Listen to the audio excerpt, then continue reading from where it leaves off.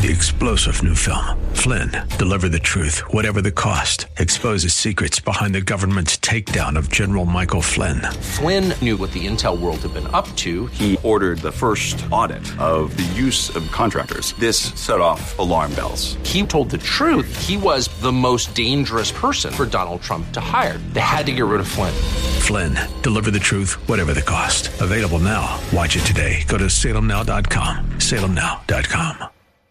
Robert Murray McShane once said he felt it was impossible to desire with sufficient ardor or love two things: personal holiness and the honor of Christ in the salvation of souls.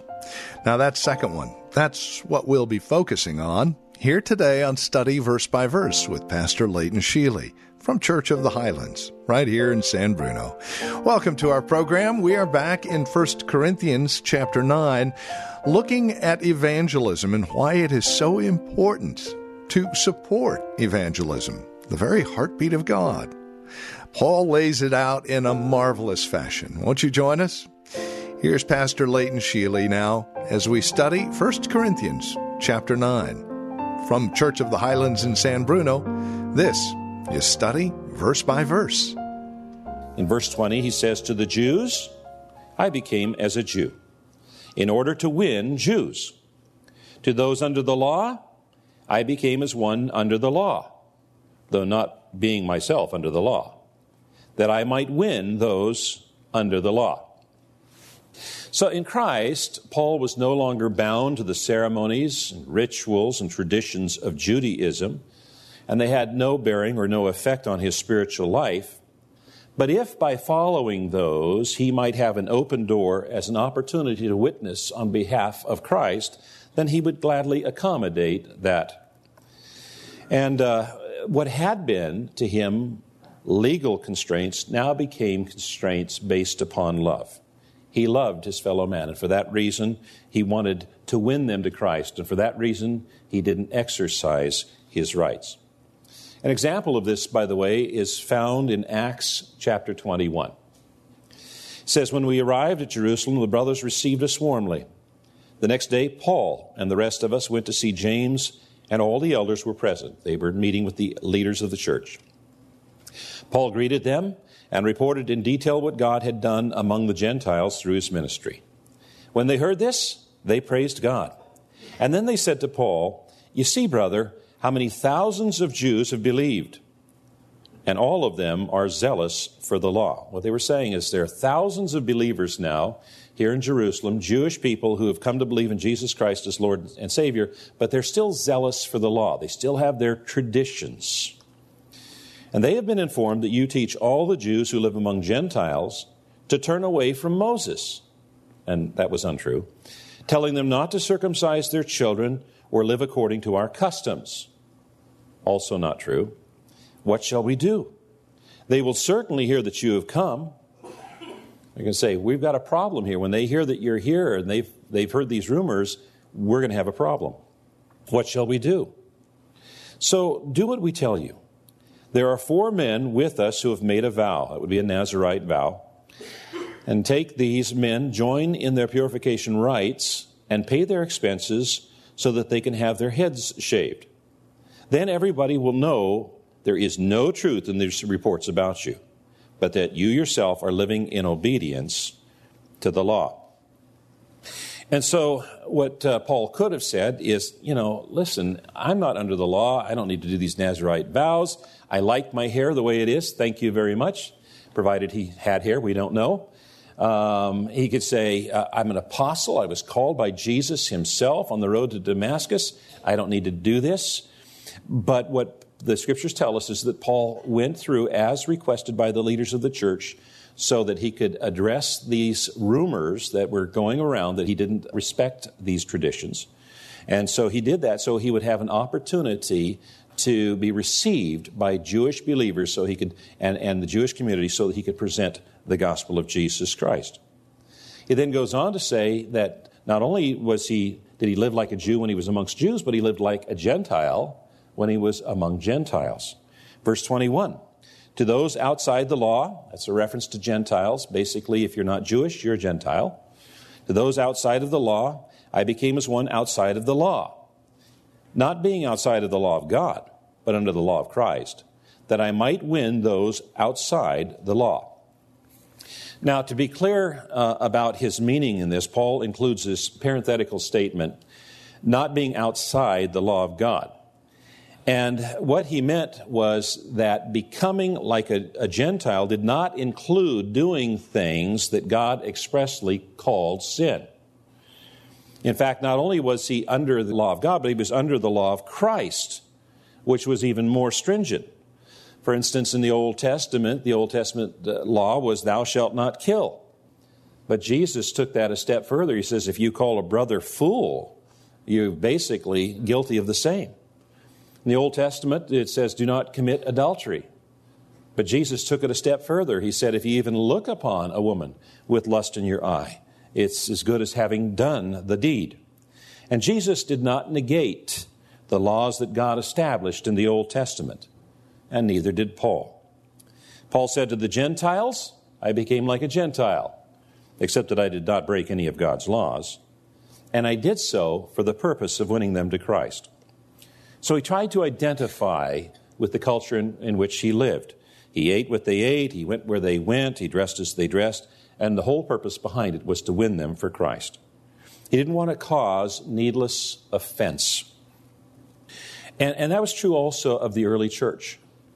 In Acts chapter 15, the leaders of the church have gathered for a council, and they were trying to learn how to respond to this growing tide of Gentiles who were coming into the church, receiving Jesus Christ as Lord and Savior. You see, until that time, the church was primarily Jewish. Jesus was Jewish. All of the apostles were Jewish. All the people that were of that first group were probably Jewish, the 3,000 in Acts chapter 2, because they were gathered together in Jerusalem for a Jewish religious holiday. So the church was initially all Jewish, and then we find in the book of Acts things like Acts chapter 10 and other events where Gentiles are receiving Jesus Christ as Lord and Savior. The Holy Spirit is verifying that salvation has come to the Gentiles. Gentiles are beginning to come into the church, and the church leaders don't know what to do with them. There are some Judaizers who want to make every incoming Gentile believer be a Jewish proselyte before they'll be acceptable to the church. And so the church leaders get together and they talk about this. And after deliberation, James, who is the leader of the church, stands up and he summarizes their decision. Acts chapter 15. It is my judgment, therefore, that we should not make it difficult for the Gentiles who are turning to God. He says we're not going to require them to become Jewish proselytes. Instead, we should write to them telling them to abstain from food polluted by idols, that would be meat offered to idols, from sexual immorality, and from the meat of strangled animals. The reason for that was that a strangled animal died with the blood still in it. The blood was not drained. The Jews were taught that life is in the blood. It's not appropriate to drink blood. And so from meat of strangled animals and from drinking blood. And all of these, by the way, were practices that were typical in pagan worship. And then he goes on to explain why in the next verse. He said, for Moses has been preached in every city from earliest times and is read in the synagogues on every Sabbath.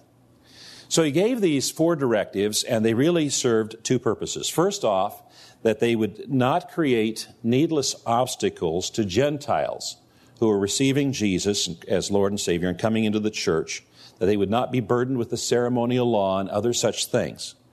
And secondly, so that these new Gentile believers who are coming into the church would not needlessly offend the Jews who had not yet received Jesus Christ as Lord. These were they who met in the synagogues every Sabbath to read the writings of Moses.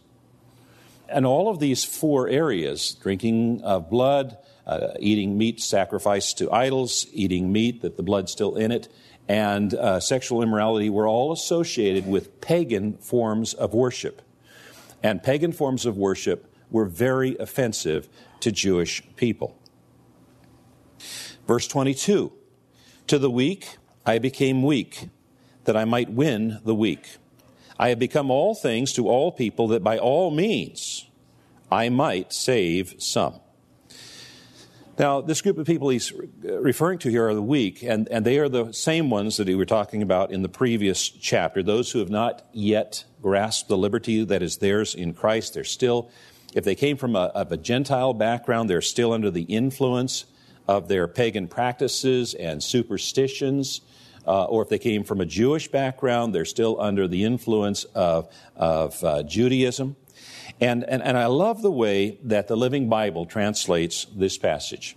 The Living Bible says, yes, whatever a person is like, I try to find common ground with him, so he will let me tell him about Christ, and let Christ save him. Whatever a person is like, I try to find common ground with him, so he will let me tell him about Christ, and let Christ save him. Who saves? Christ does. But it's up to us to tell them about Christ. And finding common ground is the key to building a relationship through which we can share the gospel of Jesus Christ with other people. Finding common ground is the underlying method that Church of the Highlands uses for our evangelism outreach. We try to find common ground with our community, with those around us, and build friendships, so that with those friendships we'll have the opportunity to share the gospel. And some of them might choose Jesus Christ as their Lord and Savior. Our men's ministries look for common ground through common interests, areas that guys are passionate about, their hobbies or their work. You know the old saying, the only difference between men and boys is the cost and the size of their toys. That's true. And most men are really shy, except if you start talking about something they're passionate about. If they're passionate about the Giants and you start talking about the Giants, they want to join in the conversation. Or the 49ers, they want to join in the conversation. Or muscle cars or motorcycles or hiking or whatever it is that they're passionate about, they want to join in the conversation. And when they join in the conversation, we have an opportunity to build a friendship. And in that friendship, we have the opportunity to share Christ. And they have the opportunity to accept or receive Jesus Christ as their Lord and Savior. And some people have suggested our men's ministry has entirely too much fun. Good. Because we have a reason for it. Our reason for it is to find common ground with other men so that we can build a relationship so we can share the gospel with them. What a great way to explore ways of sharing Christ. You know, it's been said that if you've got an E string on a guitar tuned properly to another guitar with the same string and the same tuning, you pluck one and the other will start resonating, called a sympathetic string. And that is pretty much what the Apostle Paul is talking about here, isn't it? That sympathetic string. God is plucking the string of the gospel and salvation, and we respond in kind. If you'd like to know more, we invite you to our website, highlands.us. That's highlands.us. Tomorrow, more out of 1 Corinthians 9. Join us then for study verse by verse with Pastor Leighton Sheely. 3-star General Michael J. Flynn, head of the Pentagon Intelligence Agency, knew all the government's dirty secrets. He was one of the most respected generals in the military. Flynn knew what the intel world had been up to. He understood its funding. He ordered the first audit of the use of contractors. This set off alarm bells. The explosive new documentary, Flynn, Deliver the Truth, Whatever the Cost, uncovers the facts behind this scandal. Flynn told the truth. He was the most dangerous person for Donald Trump to hire. I find out the worst enemy that I'm going to face in my life is right here in America. They took my assessment and they wanted me to change it. And I was like, I'm not changing it. They had to get rid of Flynn. With in-depth interviews, archival footage, and never-before-seen personal records of the man behind the headlines. I just felt like I was drowning. Flynn, Deliver the Truth, Whatever the Cost. Available now. Watch it today. Go to salemnow.com. salemnow.com.